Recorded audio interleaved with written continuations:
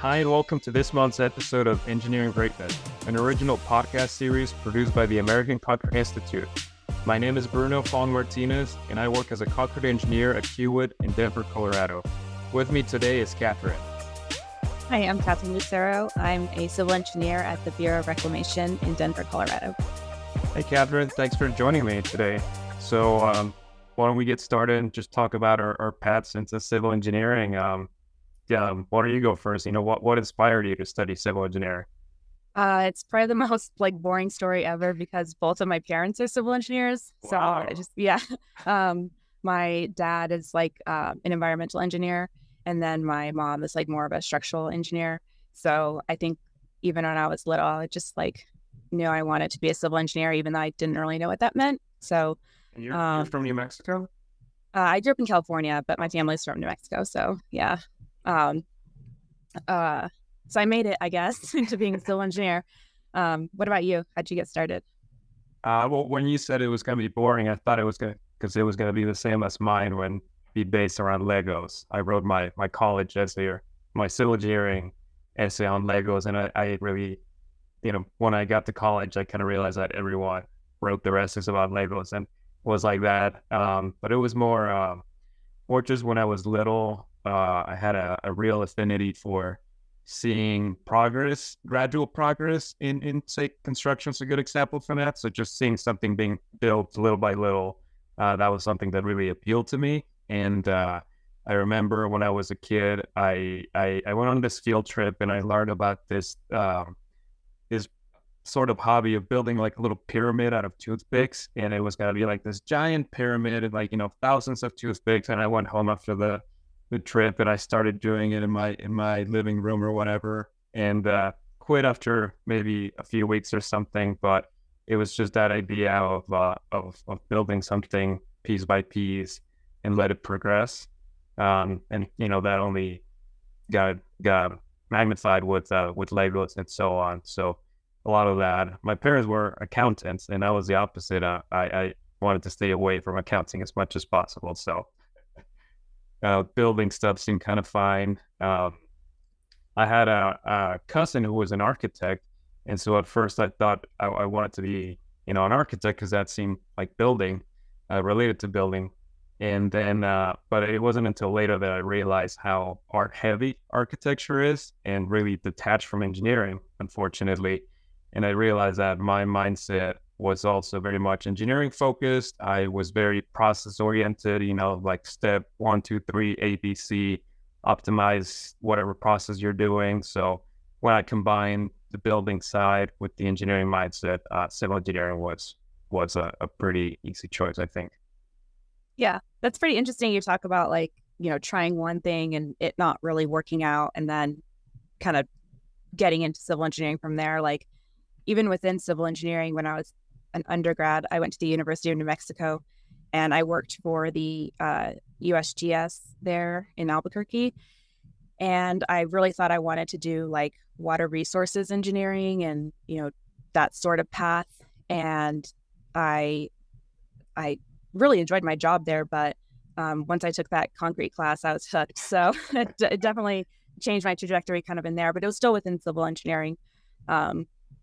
But I also think it's interesting that you said that the architecture was too artistic or too artsy, I guess, because I think my favorite thing about concrete is that it is kind of creative. There's not just one formulation for a concrete mixture. There's not just a one size fits all for anything with concrete and what it can do architecturally as well. So I think that's kind of a fun part of the job is just kind of having to think kind of creatively in how you approach a problem. Yeah, I agree. And I'll go into it in more detail later, but I describe it as a puzzle.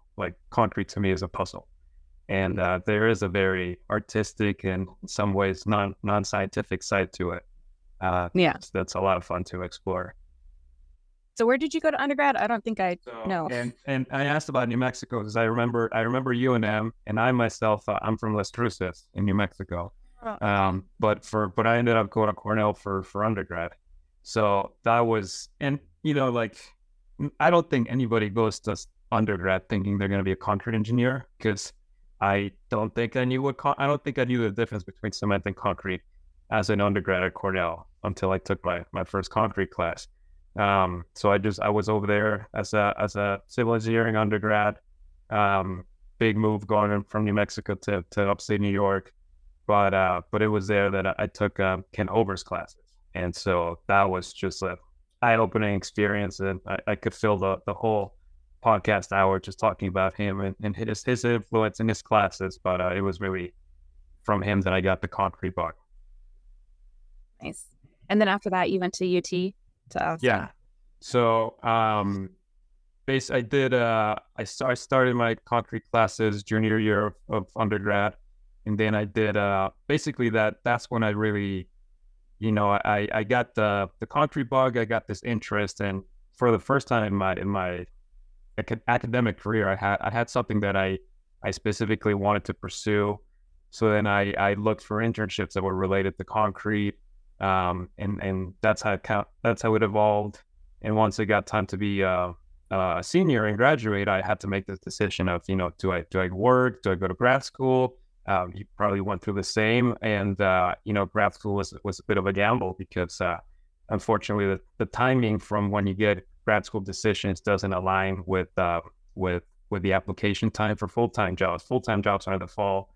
Grad school decisions came in the spring. So, it was basically, do I risk, letting go of a job that I can get in the fall in order to maybe go to grad school? But in the end, I decided to do it just because of my interest in concrete, and then ended up going to UT. That was a very, very good choice, an easy choice, because my advisor in Texas, Kevin Folliard, got into concrete because of Ken Over some 30 years ago. So that was an instant connection right there.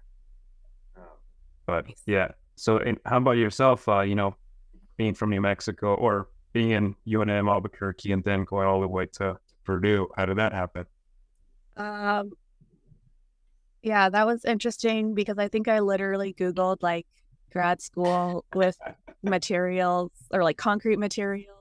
You found a pretty good one. Yeah, because I was noticing in my initial search for grad schools, like I knew I wanted to go to grad school. Yeah. A lot of them. When did you know that, though? Oh, after I took my materials class, like there was only a junior. Okay. Yeah. So it's like they just have that class, and I knew I wanted to kind of dive into that a little bit more. And all like the senior level classes were more like structural. Did you ever try to do both, apply to jobs at grad school, or you were all in on grad school? I was all in on grad school. Okay. Yeah, I did an internship between, because I needed something to do for a summer. I didn't want to just like sit around, but yeah. So looking for grad schools, I didn't want to do like a purely structural like design. I didn't want to like do structural design. So finding a program that had an emphasis like on cementitious materials, and being like in the civil engineering department and not like in a material science department was like pretty important to me.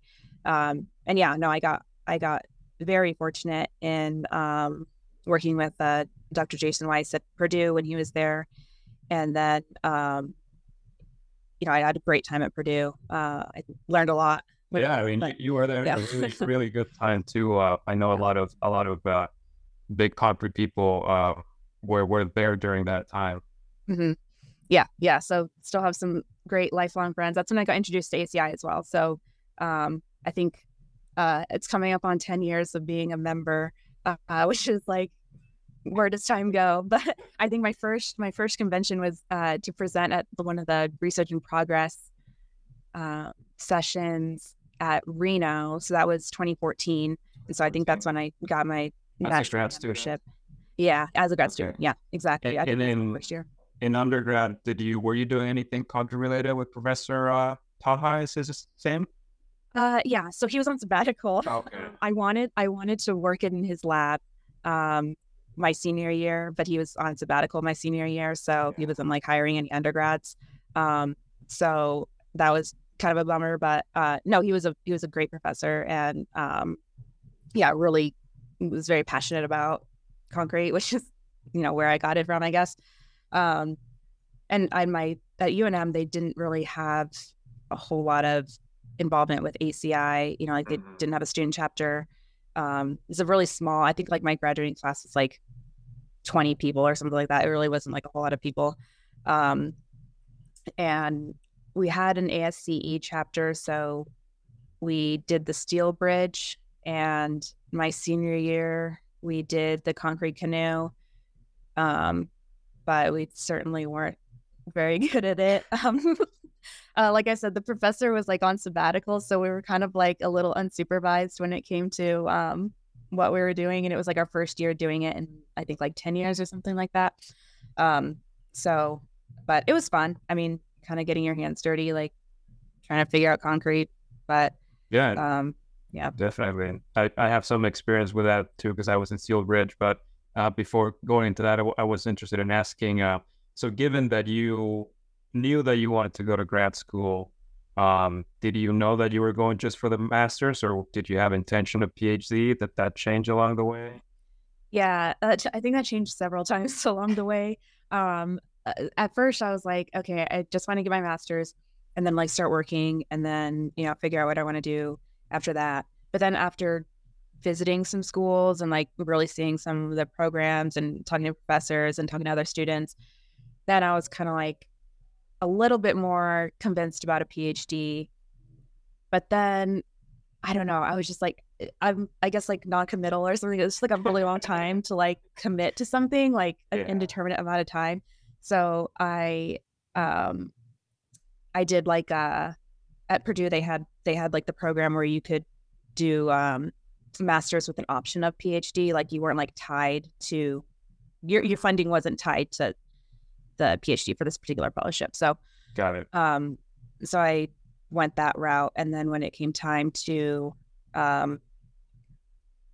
decide, like for real, like after I defended my master's thesis, that was when Dr. Weiss was moving to Oregon State. Oh yeah. So I guess it just kind of felt like a good time to just kind of like be done. If I was going to make a move somewhere, like where did I want to make a move? Did I want to make a move out here to Denver and start a job, or did I want to like, it was definitely crossroads there. So that's kind of how that happened. So what about you? Like, were you always sort of wanting a PhD?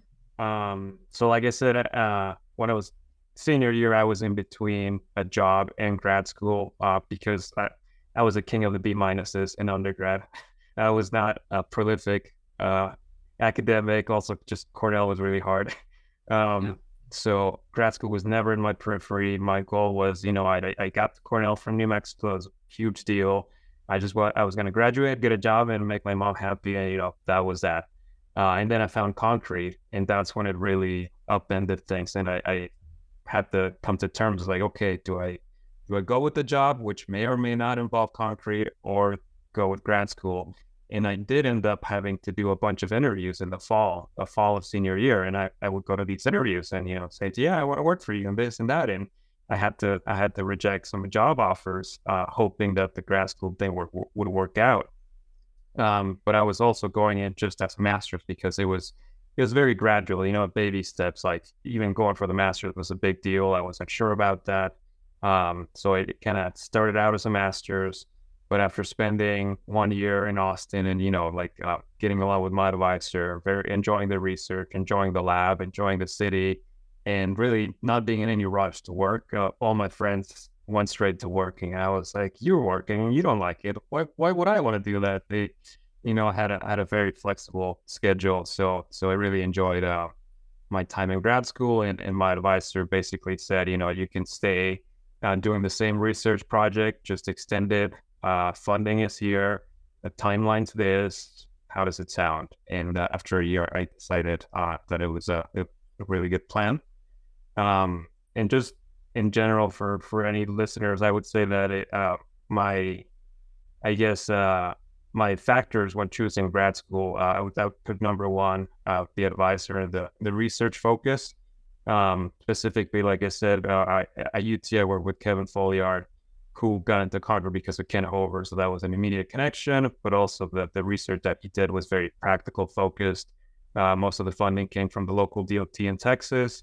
So it was very much, how can we make something and implement it in DOT projects that can be used readily? Number two, and you touched on this too, is the specialty of materials. So I only applied to universities that had a subspecialty for materials and didn't just clump it into structural, right? Maybe you did same thing. Yep. And at the very end, when I was choosing a grad school, I was in between, coincidentally, Oregon State and UT. So very small world. That was before I knew that Jason Wise was moving, because I also applied to Purdue. But yeah, the few schools that had a concentration of materials that I remember were Texas, Oregon State, Purdue, Illinois. Those come to mind. But yeah, that was a priority for me because I knew I was not a structural engineer. I was a material engineer. Other factors, number three is location.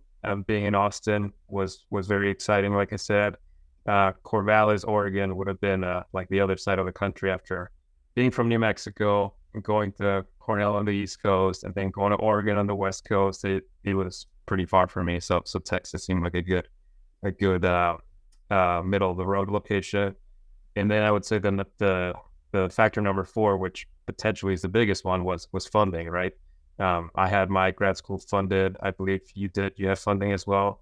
So yeah, that was a huge factor for me, doing combination of TA and RA. Yeah. So I don't think I actually know this, even though we've been friends for a couple of years. When did you graduate and get your PhD? I did Cornell was 2015. Then my master's in Texas 2017, and then PhD 2020 in the middle of the pandemic during really, really weird times, the summer of 2020. And that's when I started working. So I moved to Denver in the fall of 2020. Yeah, things were kind of weird back then. Yeah. That sounds like a challenge to try to wrap up your dissertation and everything. Like when you it was. So I initially I was scheduled for spring 2020, and then that got pushed because the world shut down, and it was a very interesting time because I was already supposed to be a shut-in because I was supposed to be writing my dissertation, but now it was like forced shut-in. So yeah, that was some interesting times, writing the dissertation during quarantine in the let's say, what was it, maybe May, June 2020. Yeah. Timeline. Yeah. You had no excuses. You had to finish. No other distractions. You did you said you did internships during undergrad, and then you did your master's, and then started working right away at the bureau. Yeah. And so I worked at the USGS during undergrad. So I was like a student employee. So I did that for 3 years. And then I actually interned at the Bureau of Reclamation in the concrete lab that I work at now. So I interned there in between my bachelor's and master's. And I thought that was kind of funny because I was just kind of slowly making my way like to Indiana from New Mexico, just kind of going up to Denver and then across. And that was another one of those just kind of random Googling of, concrete labs. And so, there's all these concrete labs around, kind of in like the Midwest and a lot of other big labs on the coasts. And then there was this big lab in Denver. And so I already worked for the Department of Interior. So I didn't want to do more paperwork. So I thought that would be a good idea. And so I applied for that. Turns out I did have to do more paperwork. Yeah, but I know. And then so I did that internship, and then when I was getting close to graduating, I reached out to my former mentor, Katie Bartagay, she's who I worked with at Reclamation, and asked her if they were hiring or if they were like planning on hiring. And they were, which is nice. But in the government, it takes a really long time from opening up a posting to actually starting a job. Like the whole application process just kind of takes a while. Okay. So I got a little bit nervous, because like I applied for it in, I think like April. Mm-hmm. I defended in like May of like that, like a month later.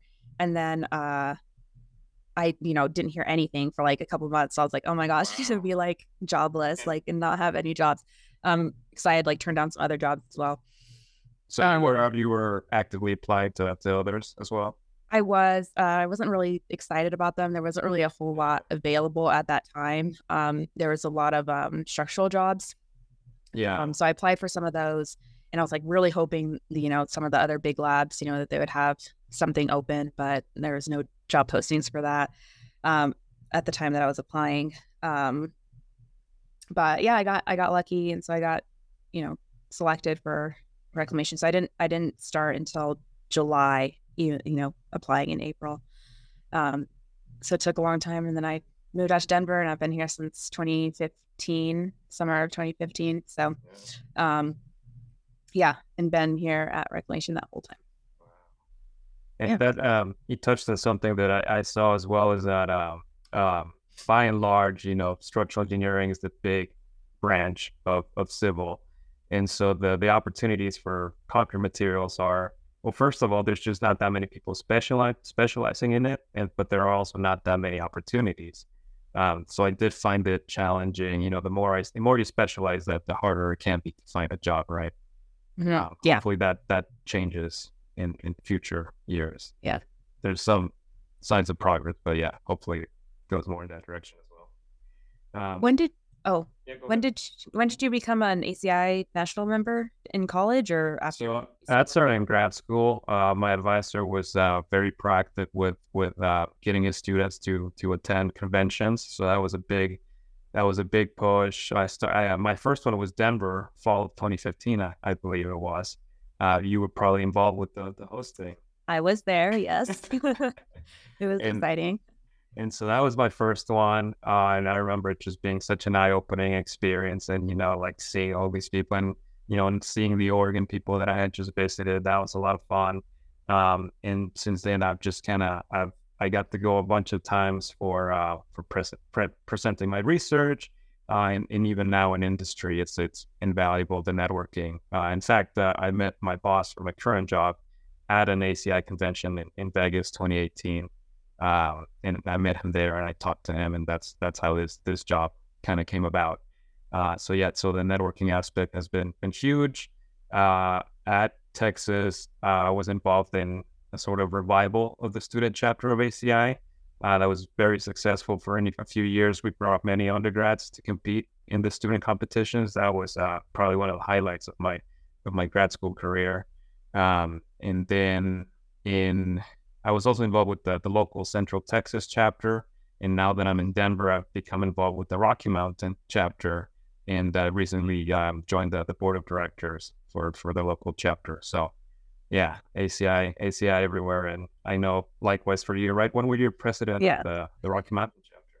Oh, I think I was the president in like 2021. So I didn't really have to do anything. I just had to host some virtual things. It was not really a normal time to be a president of something, but I mean, I think that's also like kind of a testament to how important it is to be involved with your local chapter, though, is you might not always have the opportunity to go to convention every single year or twice a year or whatever it is, but you still get a network and connect with people in the local chapter. And I think being involved in the local chapter has really helped grow my network. And like, you can always kind of like know someone, or, someone would know someone who's in the chapter who you could talk to. Yeah.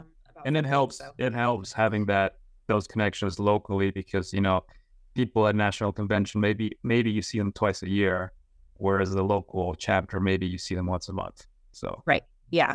And they have a good idea of like what is going on in the local, just like community of concrete, like what kind of materials we have available here. Whereas like, if you talk to someone from ACI National, they might have a different experience with like a certain issue or something like that.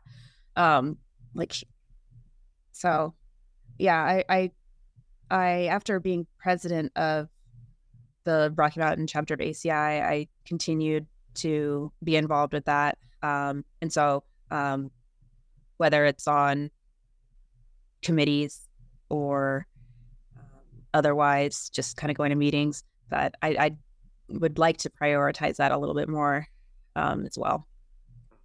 So, Gotcha. And so what kind of interesting things are you seeing at work? Do you get involved in much research specific things? yeah, so we do some research here at the labs. And then we also do a lot of like project work, write a lot of concrete specifications for new construction. But I think kind of the same with everyone. Just like the lack of availability of fly ash is still kind of like hitting a lot of places, and some regions are more affected by it than others. And so reclamation works in the Western United States. So we definitely see more natural pozzolans being submitted for acceptance. And so we've been doing like some research, just like seeing how those materials perform long term, things like that. So yeah, and then like a lot of modifications to dams and other like water infrastructures to try to increase capacity. So, some reservoir enlargements, raising a dam or something like that. So some really interesting opportunities to get to do some very unique testing. Can you walk me through like your typical day? Wow. Yeah, I feel like every day is different. So let's see what today was. Today was a lab day. So we were doing some concrete trial batches for a project. They're doing a modification to a dam, and they have a lot of like mass concrete. And so we're doing like a government furnished mixture. So we have some mixes that have 1.5-inch concrete, maximum size aggregate concrete, and some with 3-inch maximum size aggregate. So today did some trial batches for that, and then did some reporting and stuff on the computer, and then now I'm here. So there is definitely a big mix of being in the lab. I do like to have hands-on, like run my own tests. I like to do that, even though I maybe should delegate a little bit more. But yeah, so I think that's one of my favorite parts about the job, is that I kind of have control over like what I get to do. I'm not just like always in front of the computer only looking at the data, but I get to actually make concrete and mortar and all that kind of stuff on a regular basis. Yeah, like you never left grad school. It is like I never left grad school, except I get paid more. So so it is nice. It's nicer that way. Yeah. So what do you do at Kiewit?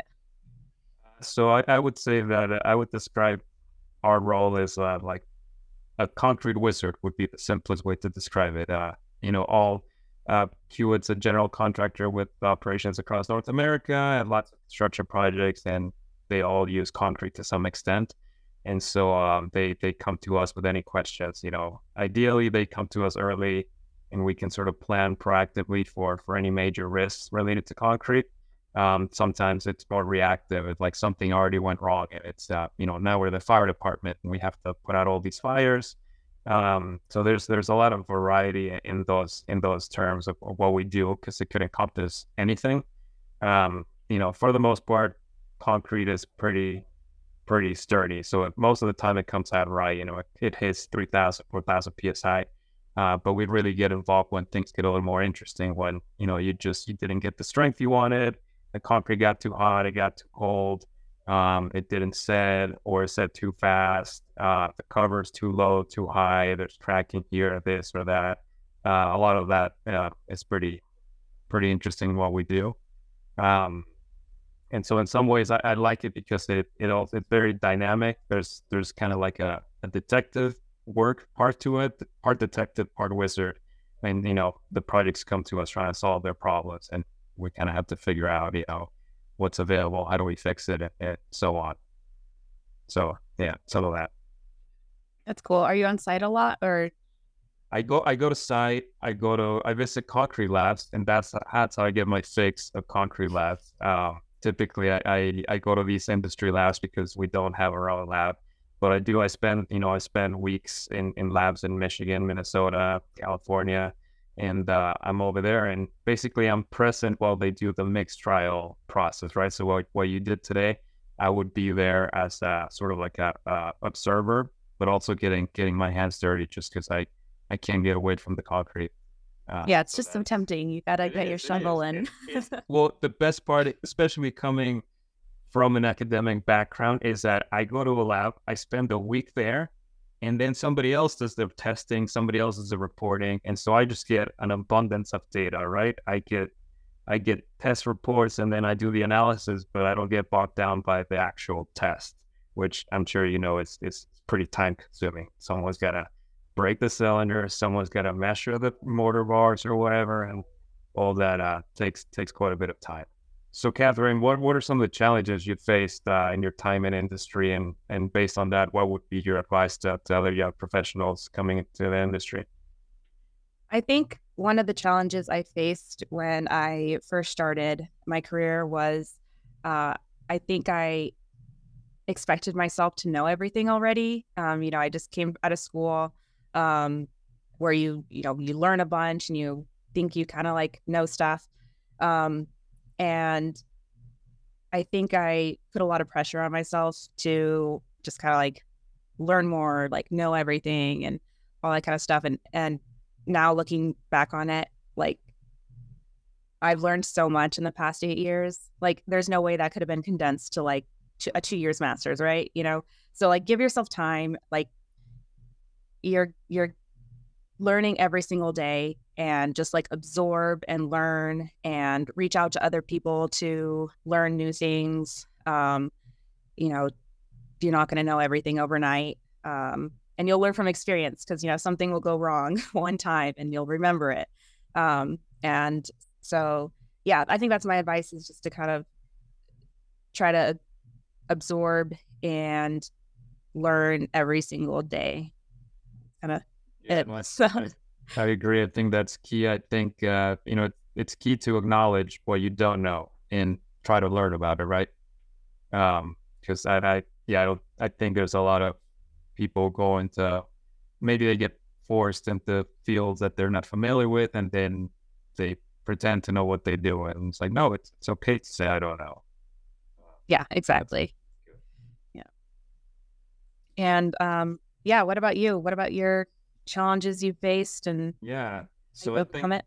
for me, something that's it's still a ongoing learning experience. It's just the resistance that I face in challenging the status quo. I came out of school, with bright eyes and hopes of changing the world and all of that, and then you get hit by the wall of reality of like, this is the way construction is, this is the way concrete is. And especially again with the engineering mindset, I always want to optimize things. And there's in engineering, there's multiple ways to reach an optimal design, but you always want to improve. And that's really not the way that the industry set up. The industry set up is just the way that somebody wrote it 30, 40 years ago, and nobody has wanted to change it ever since because they don't want to take the liability. So I've faced a lot of resistance because I always want to ask and challenge, like, why do we do it this way? Can we do it better? Why is this requirement here? Why is this limitation here? And there's a lot of resistance to any kind of change. So I'm learning to pick my battles because I just can't win everything. But I'm trying to change little by little and sort of exist in this realm of academic and in industry worlds. So my advice to young professionals would be, first, find your concrete. So for myself, and maybe for you, Catherine, I think concrete is going to be the rest of my professional career, my focus in one way or another. So I really, I would encourage any students to find what they're passionate about, be it concrete or something else. That's something that I try to help undergrads when I was mentoring them through the ACI student chapter. And, I didn't expect them to go into concrete specifically, but was hoping that they would find, that their interest in their respective area. So yeah, find your concrete and challenge everything. Because like I said, we got an engineering to improve things. So it doesn't have to be the way that it is. It's just little by little, small victories. Yeah, that's great advice to anyone. Find something that you're passionate about and stick with it. So, Thanks again for joining us, and thanks everyone for listening to this month's episode of Engineering Greatness. Join us each month as ACI pairs together young professionals in the concrete industry to engage in intimate conversations about their life and work. Be sure to subscribe to our podcast on Apple, Spotify, Google, or wherever you listen to your podcast. And for more information on the American Concrete Institute, visit us online at concrete.org, and we'll see you next time.